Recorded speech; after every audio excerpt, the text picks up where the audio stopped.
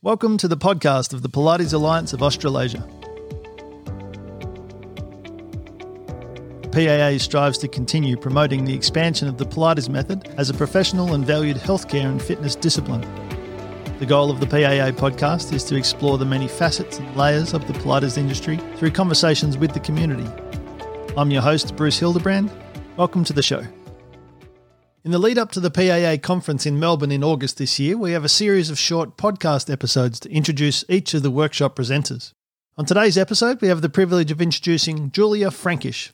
Julia is the owner and director of Evolved Pilates in Melbourne's Fairfield, which she opened in 2014 after teaching for over 10 years at studios across Melbourne. Julia has long worked closely with a range of health practitioners, which, along with her dance training experience, ignited a lifelong love of the method and its intelligent movement principles. Julia has a passion for Pilates education, having taught the APMA teacher training course for many years, and delivers regular lectures on a range of related topics to allied health practitioners, Pilates teachers, and into the dance world. Julia's presentation at this year's PAA conference is titled "It's Hip to be Square, Demystifying Hip and Pelvis Tightness and Pain." Julia, welcome to the podcast. Hi, Bruce. Thanks for having me. Julia, could you give us a quick overview of the presentation you have in store for us at the upcoming PAA conference? Well, hip to be square, I've been fascinated by hips for a long time, and I think the title is a clever play on words in terms of square hips. I am definitely a square, a total nerd about hips and thinking about it, learning about it. It's definitely something that I'm very interested in. And I think that as instructors, we meet lots of clients that come in with hip pain and tightness. And it's interesting to think about what the drivers of that hip pain and tightness is. Do we need to stretch? Do we need to release? We do a lot of strengthening work, particularly focusing on glute max, external rotators of the hip, hip abduction. But why do we do that? Why do we choose to focus on a specific area? And can we be creative on our exercise selection, muscle recruitment strategies? That's what the idea of the workshop is, demystifying where that primary driver of hip pain and tightness comes from and how we can best problem solve and be curious about getting a good outcome.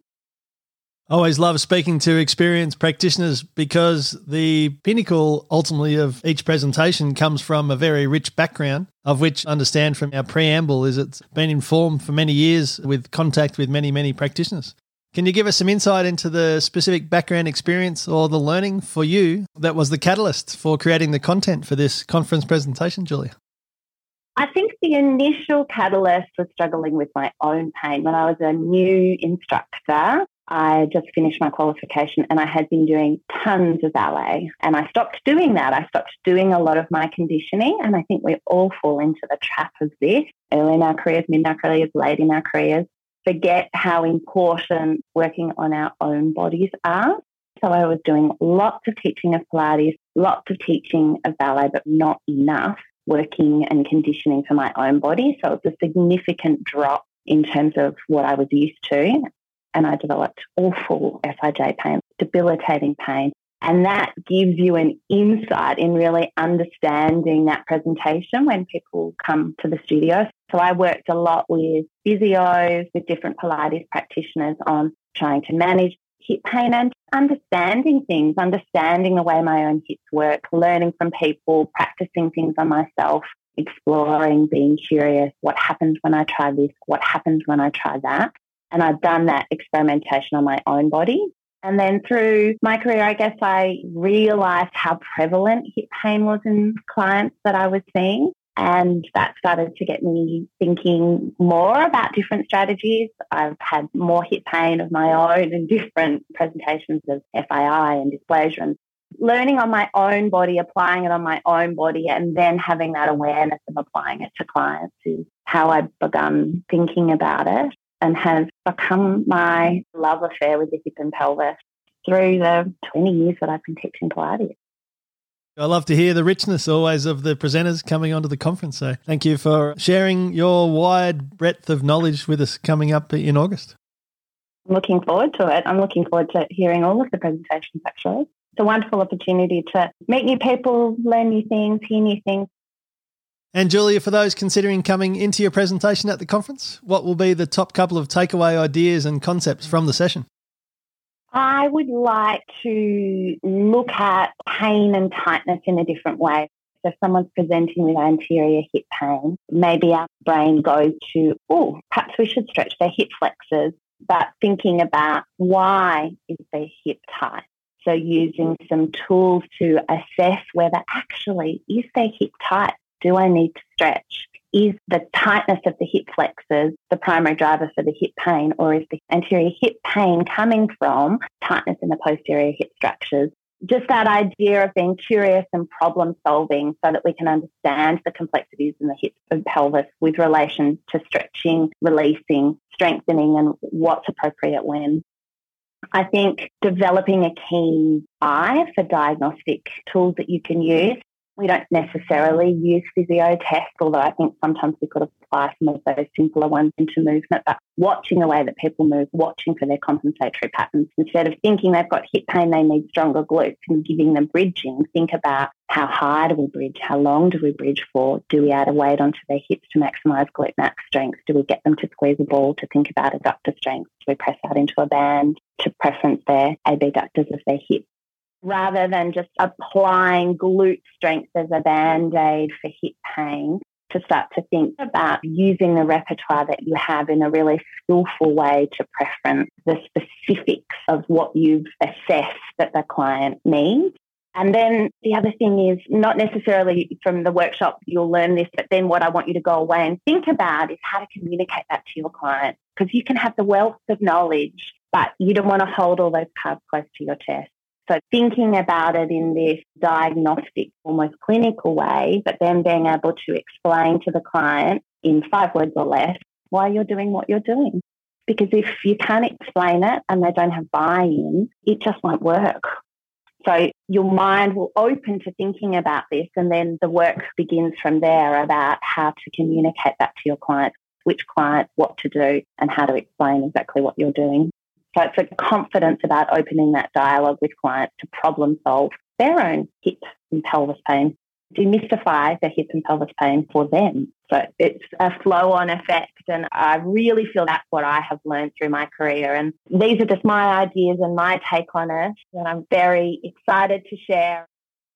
I love the classic situation of a client showing up to class having been advised to use their glutes more or differently or train their glutes.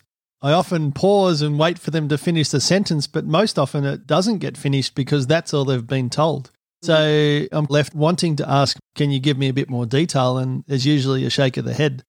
I'm excited about your presentation because it's paying it forward in many ways of us educating our clients so ultimately they can learn something completely new in their own body. And the real test is when they can even articulate it back to us or even to friends and family that you've done a really thorough job as a teacher to get that across. I think communication is key. And there is this idea too, instead of saying, can you feel it in your glutes? A conversation of where can you feel that working, or what is the experience for you? Because we'll give the same exercise to 10 different clients, say in a mat class, and everybody's experience will be slightly different. And that's the richness in what we can offer in understanding that, communicating that with the client, but having this open channel of communication and dialogue so that you're not left problem solving by yourself. That's a really tricky thing to do. Suddenly you've got 2 brains working. I can see what's happening, but I do not know how that feels in your body. I need that information from you to be able to inform my next move. It needs to be this teamwork, this meeting of minds. It's certainly not a straight line. It's this meandering pathway that you need to wander together in working out, solving the mystery.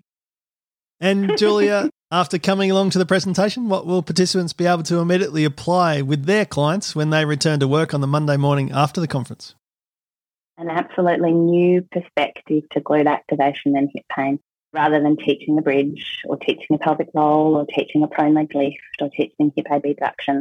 Being more curious and problem solving, thinking about why they would preference abduction, why they might teach clamps, why they might avoid that, when they should stretch their hip flexors. This new idea and approach of being curious about glute work, glute strengthening, hip stretching, hip strengthening, the whole hip and pelvis complex. Sounds so great. I think a nice contrast with this clinical understanding that you're presenting and then the practical application. Yeah, I'm hoping it'll be wonderful.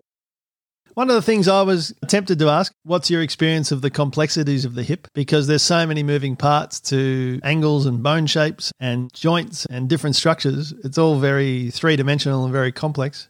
Tell us more about how you managed to simplify that down into bite-sized chunks that it can fit into a 2-hour workshop. You're absolutely right. When I think more about this, I could have called it the 3D hip, because not only do we need to think about the femoral glide in the acetabulum of the hip in terms of the sagittal, coronal, transverse plane, but then we also need to think about the way that the pelvis pivots on top of the femur. And we do a lot of our Pilates exercises lying down, so we're thinking about that femoral glide. But life is standing up and moving around, so that's where I think we need to take those exercises and bring them into a functional concept. But it's the concepts. I think if you can get good femoral head control and centering and strengthening, you can abduct, adduct, externally. You can do whatever you like with your legs. The spine transfers low down through the pelvis and into the femur. So we need to think about the way that we can stabilise the femur to then be able to move the legs in whatever direction we want. But I think that's key. I think the idea of what happens when we lie down and then we stand up, that's a brain blow for a lot of teachers once they start to think about that. I use a lot of imagery. Imagery is a big way that I teach. I talk about chicken wishbone thigh bone. So everybody thinks that their thigh bones are these matchsticks that hang out of their pelvis. But actually, when we think about the shape of the femur and the way that the femoral head comes in and you get that articulation with the capsule of the hip, the more that we can think of that being like a chicken wishbone structure that then complements into the pelvis, we can think then about the relationship of the femurs fitting into the pelvis and being able to move from there. I use a lot of imagery, lots of tactile cueing. I'm very into all of that.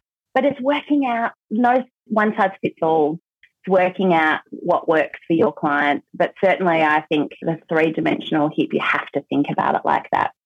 We've taken a big bite out of something to digest in the 2-hour workshop. And the other thing I'm always interested in is the vast dance experience that you have, Julia. Tell us more about the overlay of your understanding and your kinesthetic wisdom of all those years of dance and how it informs what you're presenting at the conference. Oh, Bruce, if I could go back, if I could take this brain now and put it into my dance body. I love dancing and I did it for many, many years. And I had a wonderful teacher who is actually the reason that I ended up in Pilates. She was very forward thinking. She got us really assessing our movement and doing lots of complementary things, Pilates, Feldenkrais, lots of things to inform our movement. But if I could go back now with the brain that I have, I think that would be wonderful. But I think I went a bit full circle. I moved a lot away from my dance background and forgot all of that and tried to start from the beginning because I didn't want to work with beautifully pointed toes or play to my flexibility. But that's been something that I've worked a lot on in my own body around hip and pelvis stability. I've worked a lot on strengthening my body, but I think the dance world will always inform me. I love working with little dancers. It's a big part of my Pilates journey, certainly, that dance background. It's certainly inspiring to be able to pay that forward and help the next generation and next generation beyond that with this layer of information that is only going to enhance what they're able to achieve in their bodies. Absolutely. And all of the things about injury prevention and things in the dance world, they'll be our clients in 20 years' time in the studio with PAA and deep hip rotator tightness and lots of problems to workshop in their own hips. So I think getting them to understand their bodies, I think it's key in kids, adults, anybody. It's understanding the way that your body moves and its little quirks and complexities, which we all have, and learning to work with what you have. Julia, we all can't wait for your presentation coming up at the conference in Melbourne in August. It's been a pleasure chatting with you today. Thanks so much for your time. We look forward to seeing you at the live presentations in August. Thanks so much, Bruce.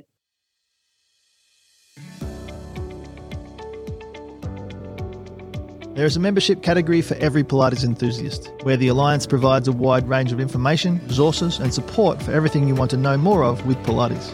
Help us expand the message of the PAA by sharing with your network of friends and colleagues today so that the Pilates community can continue to be a vibrant and inspiring network for everyone's benefit. You can become a member today by visiting the links in the show notes. For existing members, join us on the PAA Member Forum Facebook page, where you'll find an ongoing supply of resources and conversations to continue supporting you and your participation and involvement in the many levels of Pilates here in Australia. The Pilates Alliance Australasia only exists because of the contributions of the Pilates community. If there's a topic or a conversation you would love to share on the podcast, then we'd love to hear from you. Thanks for tuning in to this episode of the Pilates Alliance podcast. Please leave your comments on the Pilates Alliance Members Forum Facebook page. And remember, for anyone who is yet to become a member, we'd love to have you put your voice forward for the benefit of progressing Pilates here in Australia.